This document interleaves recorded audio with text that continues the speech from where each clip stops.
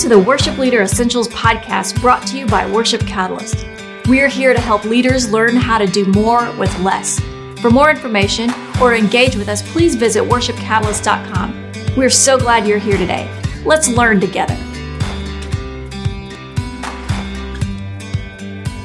All right, welcome back to the Worship Leader Essentials podcast. Austin Ryan here, your host as always. And man, we're going to talk about a strategy of leadership today for your worship team that is unique and different. And hundreds of churches have taken the challenge of implementing this into their team at some level.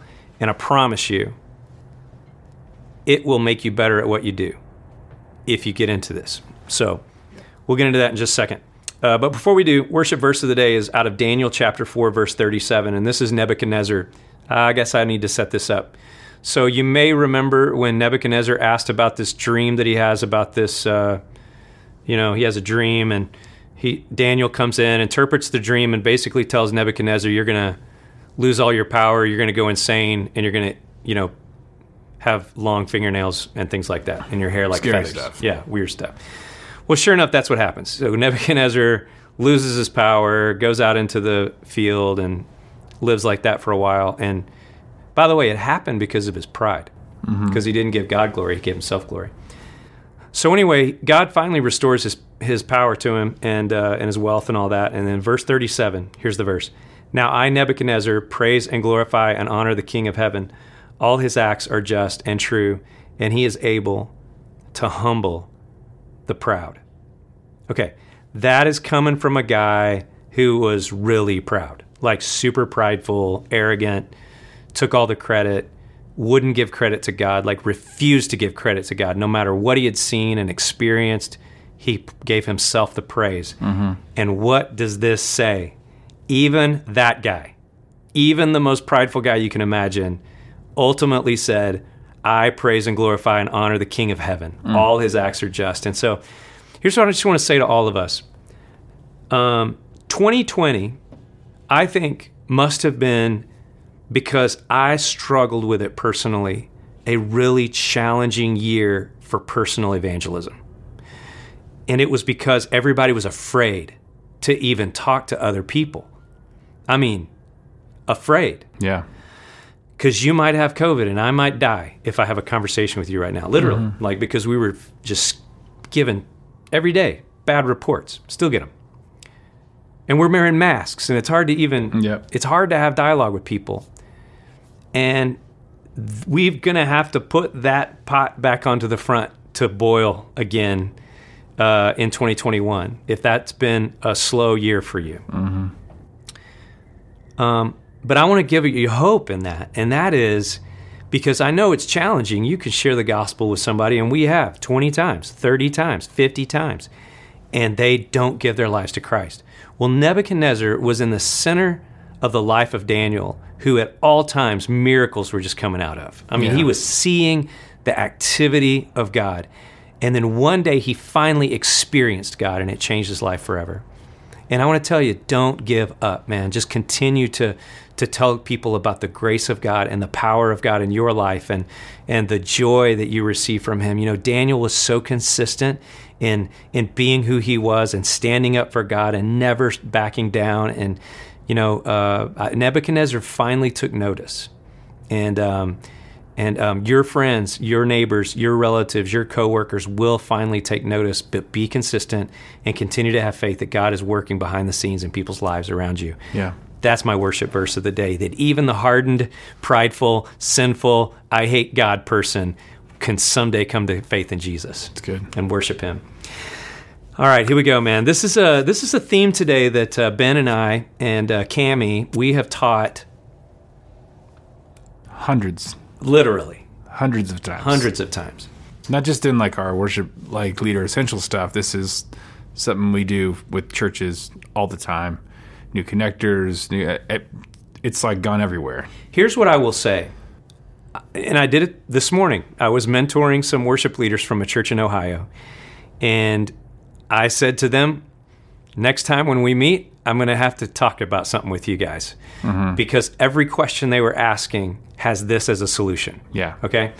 And so I would say every single church that I talk to, we talk about covenants and we talk about these leadership roles. And so that's set up. Let me just kind of frame it for you. Basically, here's the problem. The problem is you as a worship leader are not good at everything, and you're never going to be good at everything. Okay? Sorry to be the bearer of bad news. Sorry, Nebuchadnezzar.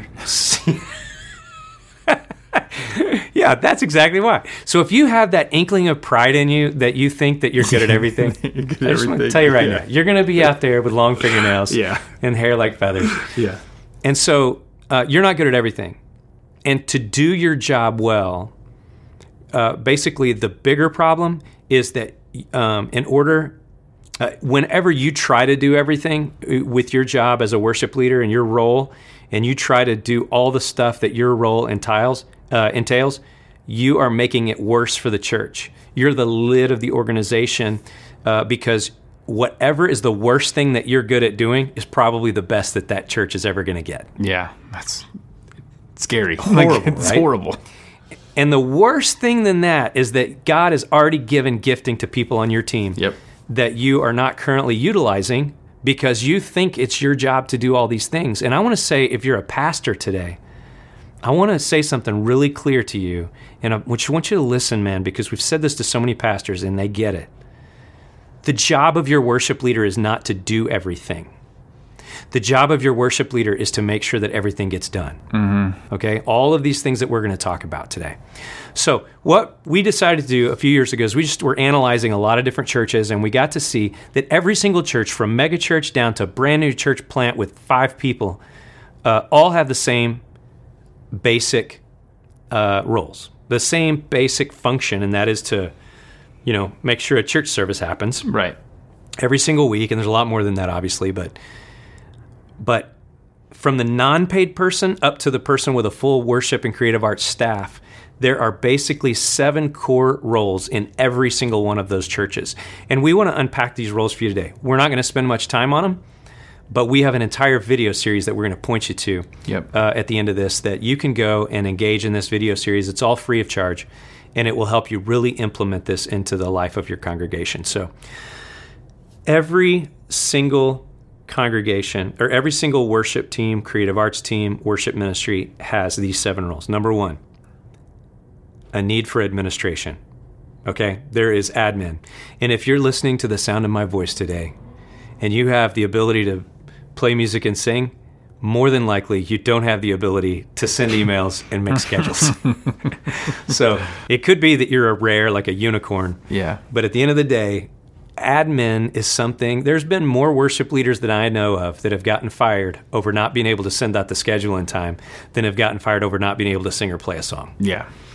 So obviously admin has got things like song choosing, or not song choosing, but song sending out, schedule arrangement, all those kinds of things. Somehow in the life of that ministry, admin has got to take place. And if you as a worship leader are the one making sure everybody knows where to be and when to be there, and that's not your gifting, you're slowing down the work of your group. Mm-hmm. Number 2, spiritual leader. This is basically the pastor of the team, okay? So this is a role that is someone who's focused on making sure that there's spiritual development going on in your team members. And so when I say team members, I mean tech and music and whatever else you have as it relates to your worship team. And so this person might be doing devotionals. This person might be, spending time with 2 or 3 of the people, just like walking through their spiritual development. They're just making sure that we're not empty people standing up in the congregation, standing up before the congregation, leading them in worship. So admin leader and spiritual leader. Ben, what's number 3? Number 3 is relational leader. And this is different from spiritual in the sense that this relational leader is the person who's going to make sure that everybody on that team is connected and is relating well, not just to each other, but has a place to connect within your church family. And so this person is going to be that guy who has that charisma or that ability to just be able to, talk to anybody, create relationships, all those kinds of things, but to make sure that there is connection amongst your team, because the hope is that your team is growing. The hope is that your team is large, that you've got multiple drummers and bass players and all those kinds of things, and that with those different kinds of people, you have different personalities, and making sure that if there's any conflict, if there's any sort of resolution that's needed, that this person is going to be that guy that's going to be there. Because everybody knows in the worship ministry, that can be a time-consuming piece of you having to be the person all the time, having to go put out fires of people in the team getting mad or understanding all that stuff. But when you have that somebody whose job is to say, hey, how can I make sure you're connected? Hey, are you part of a group? Hey, can I make sure that how's all that stuff going? Let's hang out after this, group hangouts with the worship team, after practice or after Sundays or whatever. That person is responsible for making sure there is community amongst your team. Yeah, and on our video series, man, we spell that out so clearly with these roles in terms of what's the actual specific role, job description of that role. Yep. And then also what are the characteristics of a person. Traits like of a that. person, yeah. The next one is technology leader, technical leader. And so this is clear. But if you are a on-stage point, guitar playing, keyboard playing, microphone in hand, singing worship leader on a Sunday, you should not also be in charge of the technology team. Yeah. Okay? It's going to be really difficult for you to do both of those things at the same time. And so our recommendation is that there's somebody that becomes a technology leader for your church, and they're over all of the technologies, and they help recruit as well as train, as well as make sure that things are working and being fixed and upgrading and things like that. It may take a couple of different people in that regard, and the video series really spells that out. What's the next one? Number 5 is musical director. And this is your MD on the team. He's making sure all the arrangements are in the right key, that he knows the roadmap to every single song, that he knows it's going to go intro, verse, chorus, interlude, how many times are you going to play that, all those intricacies of the song, pouring over the music every single week to make sure, okay, is this song, are we going to do it this way? Are we going to do it this many repeats? All that kind of stuff. This director is getting all the music together and making sure that each musician has exactly what they need to play on Sundays. He knows, he's got a good understanding of drums, of all how the workings of the band take place, so that when rehearsal comes around, when you guys are going through the music, he knows, oh, hey, that drummer should be a little bit lighter on this, or maybe he needs to bring out some more stuff. So he's not only making sure the music is there, he's making sure the execution of the music is also good. That's really good, man. I love that there are so many really great worship leaders who can stand up in front of a crowd with a microphone and sing well and connect people to Jesus, like go to God, take other people with them. Yep. But they don't have the first foggiest idea of how to take a song that has 14 instruments and boil it down to their guitar, cajon, bass, and make it, they wouldn't know what to say or what to tell a drummer how to play. And I love the fact that opens up the door for a worship leader to be a worship leader when he's not worrying about that. Does the band know where to go next? All those kind of things that the MD is taking care of. Yeah, exactly. And that brings us to our next role, which is point worship leader or point worship leaders, because we think it's always better for a church to have more than just one person that stands up in front of people for 52 Sundays out of the year. And so this person's role is what the rest of the congregation thinks of as the worship leader, right? And typically, it's the one that's been hired or appointed, anointed as the leader of the church, of the worship team. But the beauty of how this works is that point worship leader can focus when they're not in charge of musical direction and spiritual direction and relational direction and technical direction and sending the songs to everybody and all that kind of stuff. But they can really focus on, my job is to go to God on Sundays and take other people with me. Man, it just keeps them focused on a really, really, really important job. And you could develop a bunch of people to do that that aren't necessarily good at a bunch of other things. Yep.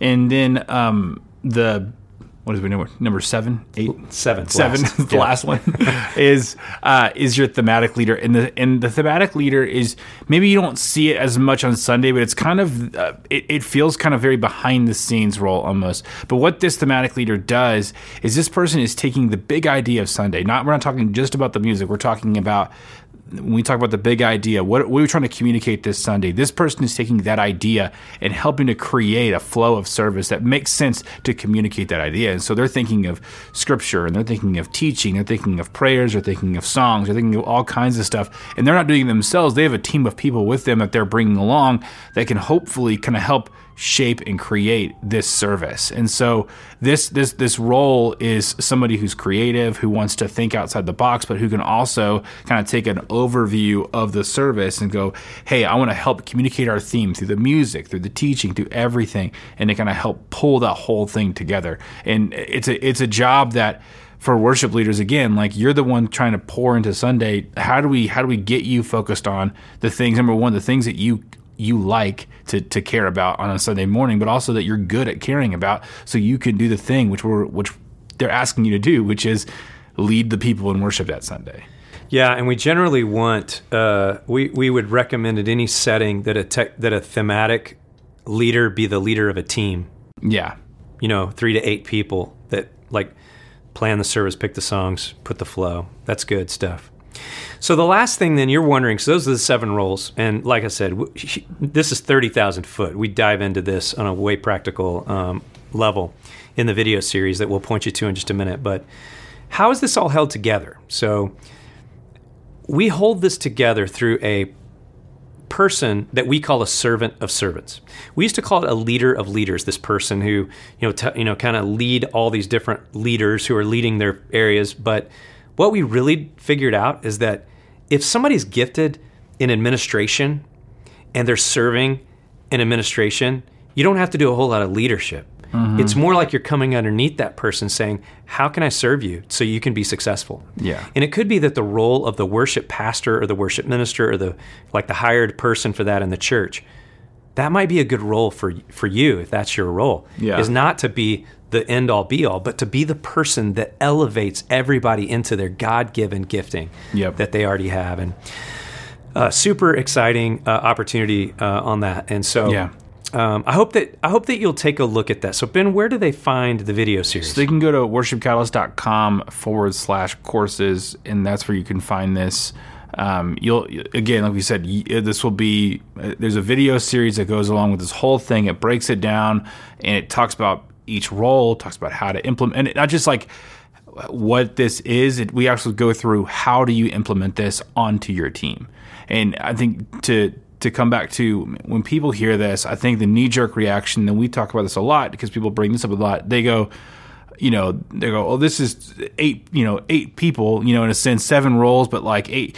I've got 4 people on my team, and always we hear that all the time. And I don't want you to like just throw this off to the wayside. There's ways that this can still be utilized on a team of 3, 4 people, 2 people.